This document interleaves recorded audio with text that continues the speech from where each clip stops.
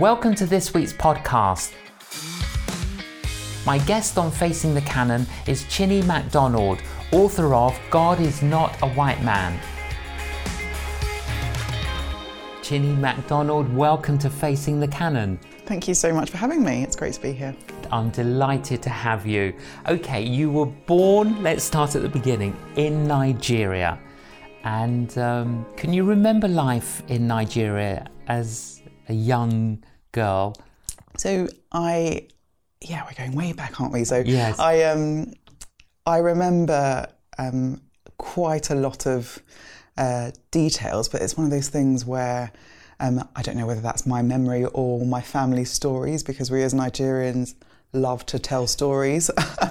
We tell the same stories over and over again. But I moved from Nigeria when I was 4. But interestingly, before we moved from Nigeria to the UK, my dad, as a doctor, had come over to Scotland to do a placement. And me and my sisters and my mum used to record him these little cassettes of what we were doing and how life was without him.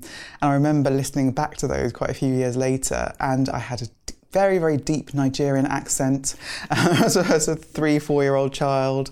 And that's kind of really interesting, kind of thinking about the journey that I've been on and how quickly my kind of accent changed when we moved to the UK.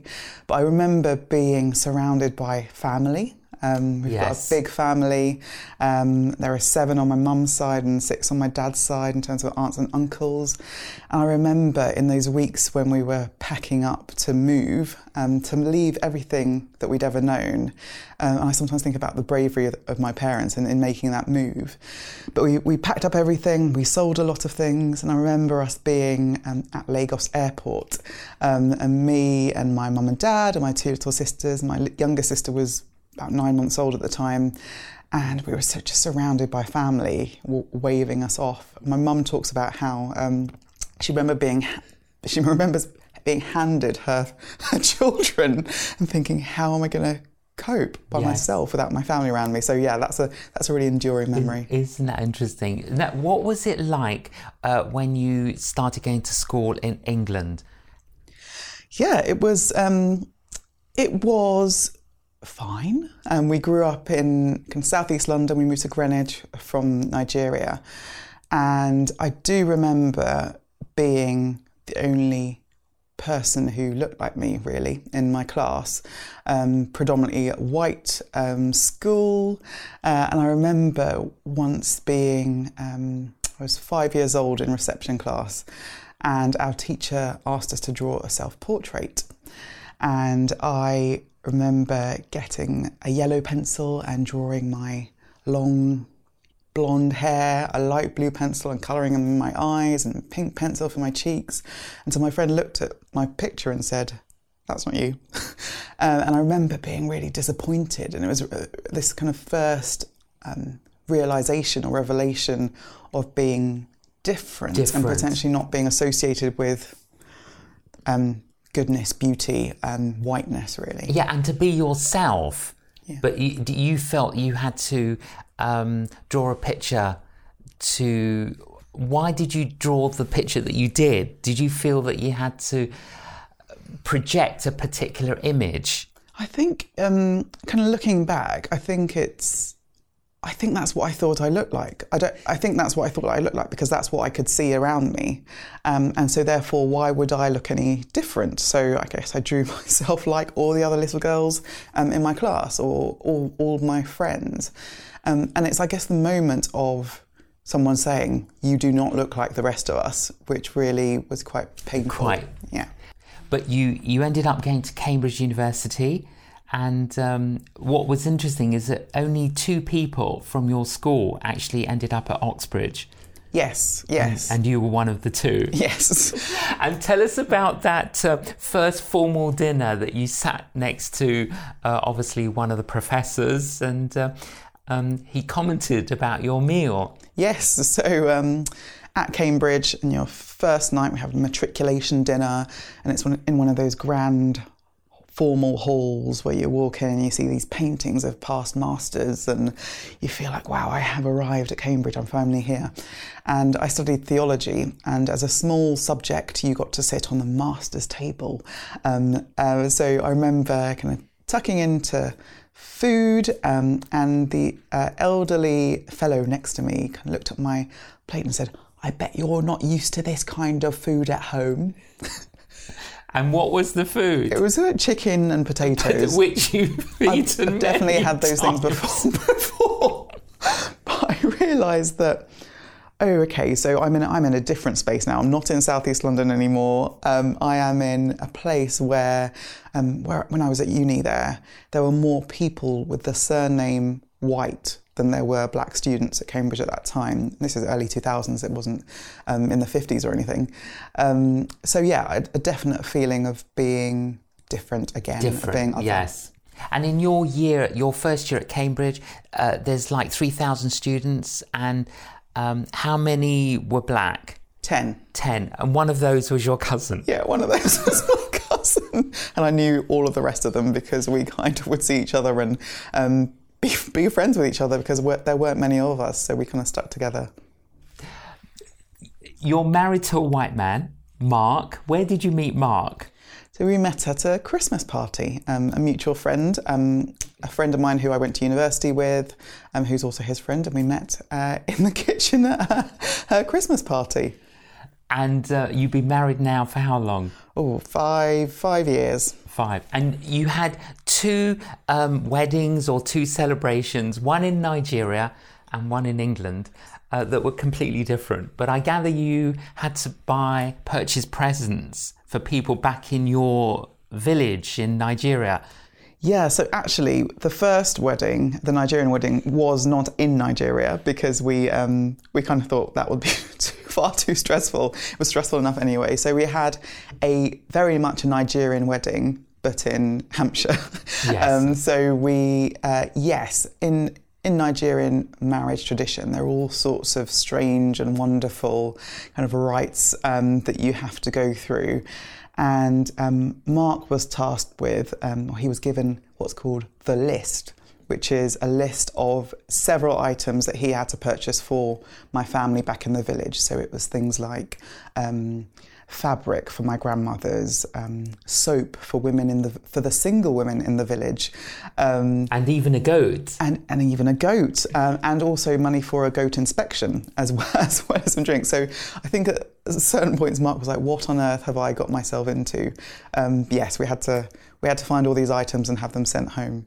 But I'm Greek Cypriot, and we have a culture, but there is something rich about culture and heritage. There's some really good things, and then of course there are some things where you need a bit of patience. Yeah, absolutely. I think the point of it is that you are marrying not just one person, but a family of people, a community of people who really care about that individual person. So it's the joining of 2 families rather than 2 single people, which I do love. Absolutely.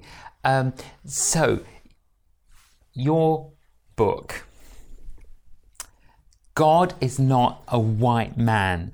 What a fascinating title. Did you struggle to decide what you would call it? It's one of those things where it arrived at some point after lots of deliberation. The original title was going to be This I Know, and then the subtext, God is Not a White Man, and other revelations. But the publishers kind of said, well, the title is God is Not a White Man. Let's get rid of the kind of This I Know bit. So yes, and it's really interesting. My book is not just about this argument about whether God is white or not and how God and Jesus have been depicted over centuries, but it's really this kind of questioning of who we value in society, and often that is men, and white men in particular, and therefore what does that mean for black women in society and in the church? So, racism. Have you personally experienced racism growing up in England? Yes, I have, and it's one of those things where no one's ever called me the N-word. Yes. I've never faced any violence or brutalisation because I'm black. It hasn't been overt, but there have been definite kinds of, I won't say the word, microaggressions or subtle things that make me feel like that I am lesser. But it's not really just about me. It's about the black community in general, both in the UK and around the world, and how actually we're thinking and talking about centuries of oppression and violence and brutalisation, and this idea that black people are in some ways less made in the image of God than white people. So it's those kinds of things. So tell us more, Chine, where did that originate from? Where did the kind of racism originate from?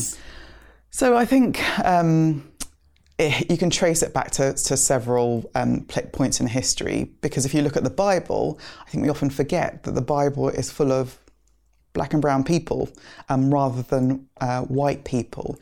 The origins of the Christian story are in kind of North Africa, the Middle East. So we often forget about that.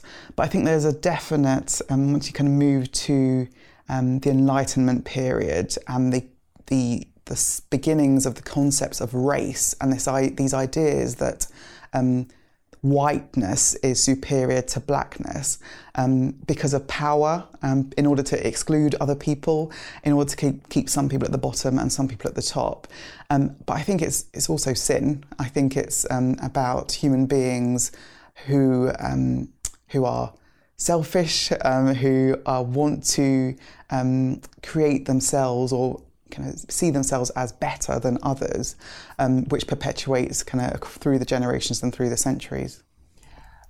How do you perceive racism being expressed currently around the world and in the UK? How do you see it at the moment? How does it surface?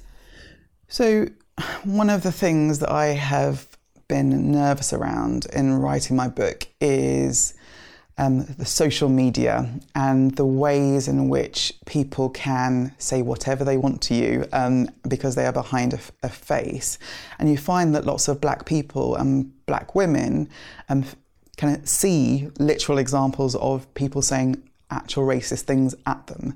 So I think social media and the kind of digital age shows us the kind of very obvious ways in which there is racism. But I think racism is also pervasive in our institutions. So if you look at the disparities that there are between black people and white people in the UK, those disparities exist in the health system. For example, I'm 4 times more likely to die in childbirth as a black woman as compared to my white friends who have children. What? Because? So who knows? Who knows what those reasons are? Some of it is around kind of thinking anecdotally. It's about perceptions of black people, whether it's that black people can take more pain or aren't trustworthy or intelligent enough. So there are often examples of people not believing that black women are in real distress when going through childbirth. But there are also people have done studies which show that it's regardless of whether you are middle class or working class, if you're a black woman, you're much more likely to face these outcomes in the health system, and that's devastating, isn't it? You mentioned earlier, racism is sin, and we need to call it out for what it is. Yeah. It is sinful. Yeah, and it's a sin that is both individual but also structural sin as well. I think it's possible for us to talk about our institutions, and the church in many ways has perpetuated this idea of racism, and it's really difficult and painful for us to think about it. But if you look at the Ku Klux Klan, for example, in America, Ku Klux Klan leaders were often also church leaders, and there was no kind of hiding or shame about that. So there was that. There's also the fact that if we think about the missionary movements from years ago, this idea and this alignment of Christianity with whiteness and often with Englishness, and actually those things were kind of one and the same. And my great grandfather was an Anglican priest in southeast rural Nigeria, and he and my great grandmother used to run a school for Christian wives. And what would happen was, when a woman was about to get married, she would come and stay at this school to learn what it meant to be a good Christian wife. But actually what that meant was they taught them how to bake cakes and how to drink tea properly out of china. And you realise that actually we were confusing Christianity with Englishness. Yes. This idea of getting of getting better and more kind of middle class and whiter. And that's not what the Christian faith is about. So, I mean, Nigeria is full of colour and culture, and I mean, those are the things that they should have been encouraged in. Yeah. Not making a cup of tea. Not making a cup of tea, as great as a cup of tea is. Yeah, and that is one of the things that is so devastating. This we often fail to remember that God created each of us in all of our wonderful diversity and vibrancy, and we can. Cups of tea are great, but also spicy pepper soup in Nigeria is great as well. So how can we as the church kind of celebrate that more and make those things equal rather than saying one is better than the other? This last year, of course, there was a significant day when George Floyd lost his life. And that created almost like a tipping point, didn't it? And it captivated and captured the world. But those problems have always existed. What do you think happened or shifted on that day and since that day? So I think there was a particular set of circumstances that surrounded that, weren't there? Because actually, in the days after and the days before, there had been other black people who had been shot or killed by the police in the US. But we were kind of living in a global pandemic and everything was quieter. And I think we were all kind of, our senses were heightened to, I guess, injustice or the darkness that there is in the world in a way that we hadn't before. And the fact that this was filmed and was a prolonged, agonising death that we could all watch. And I think we couldn't then deny that, because you're asking the question, why on earth did that happen to a human being? And then that has caused people to ask questions about what are the structures in place? What are the views that white police officers or white people have about black people that could lead to that situation? So I think it led to a reckoning with racial justice that we hadn't seen in a long time. But there have been various points in history where those things have happened. So the civil rights movement, or I remember living in Eltham in southeast London when Stephen Lawrence was killed when I was 9. And there have been all sorts of names associated with death that we then rally around and we think surely things have to change.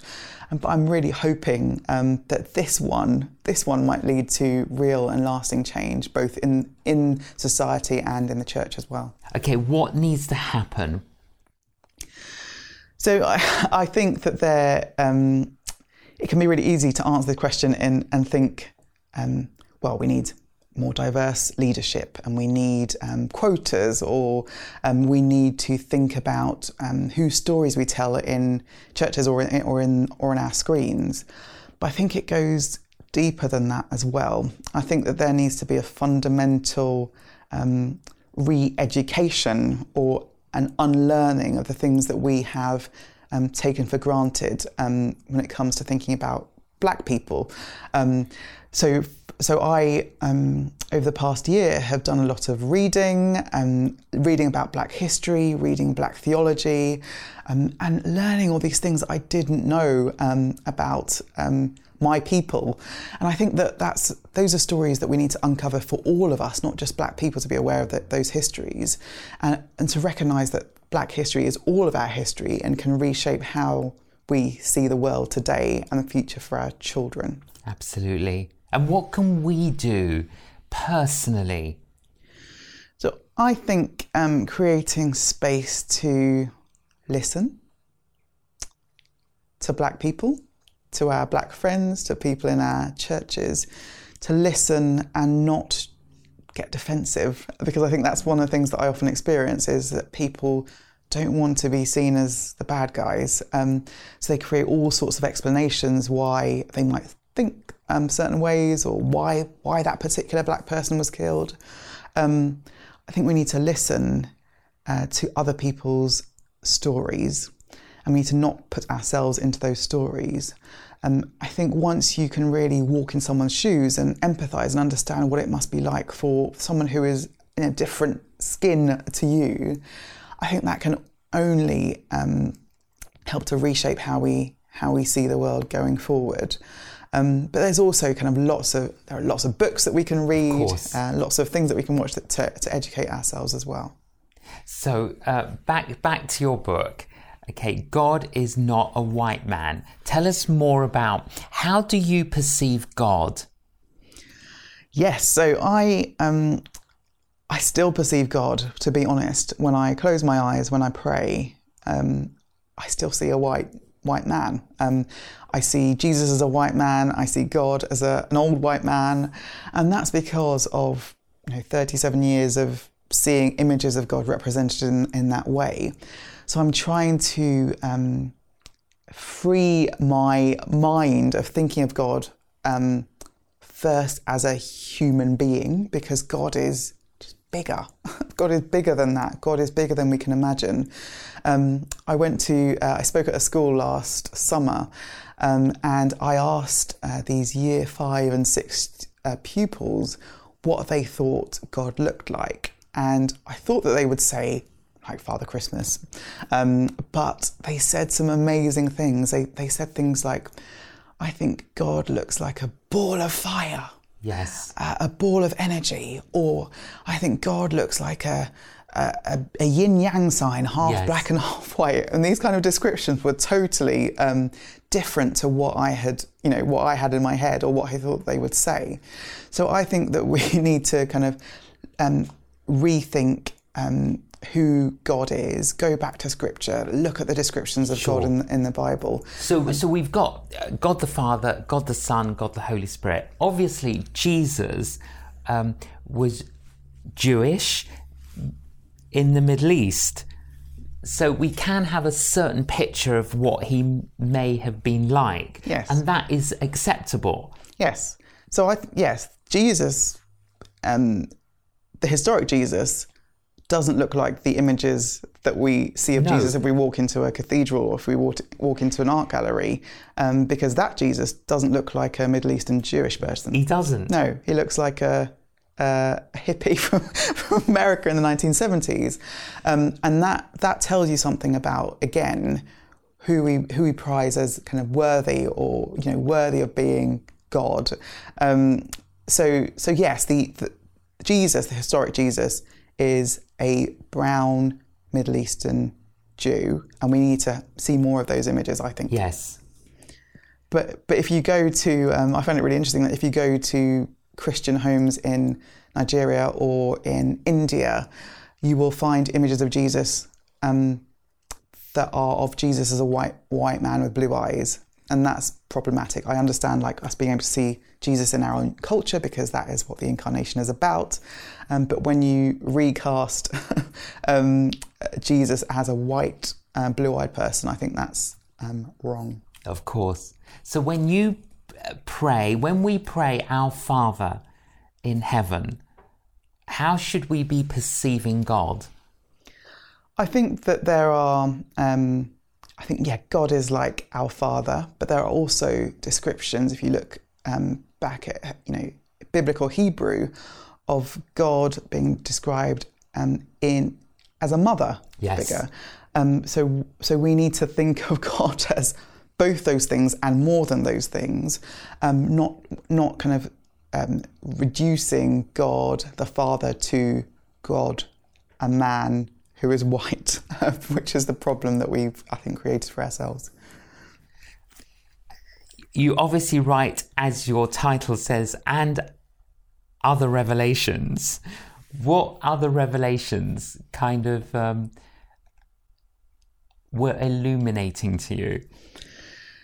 Yeah, so there were lots of revelations I had through writing this book, and I guess there is one chapter in it which is about depictions of God, but really what I'm trying to say in the book is that whether or not we agree or disagree with this concept that God is not a white man, if you look at most areas of society, from education to how we perceive Africa, or I write about my interracial marriage in there, there is throughout those things this understanding or this view that whiteness is better than any other colour.